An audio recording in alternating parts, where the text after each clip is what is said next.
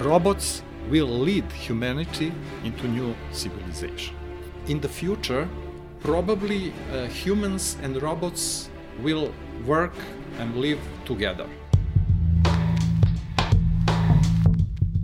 Welcome to Pocket Dilemmas, where we deal with the political and economic questions which make your world turn. First, let's really establish what an algorithm is.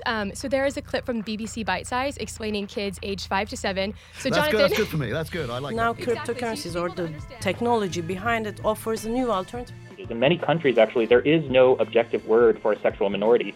It's not really there that you're going to be totally unemployed. What I'm saying is, it's not about the robots. The future's it's still about in our us. hands.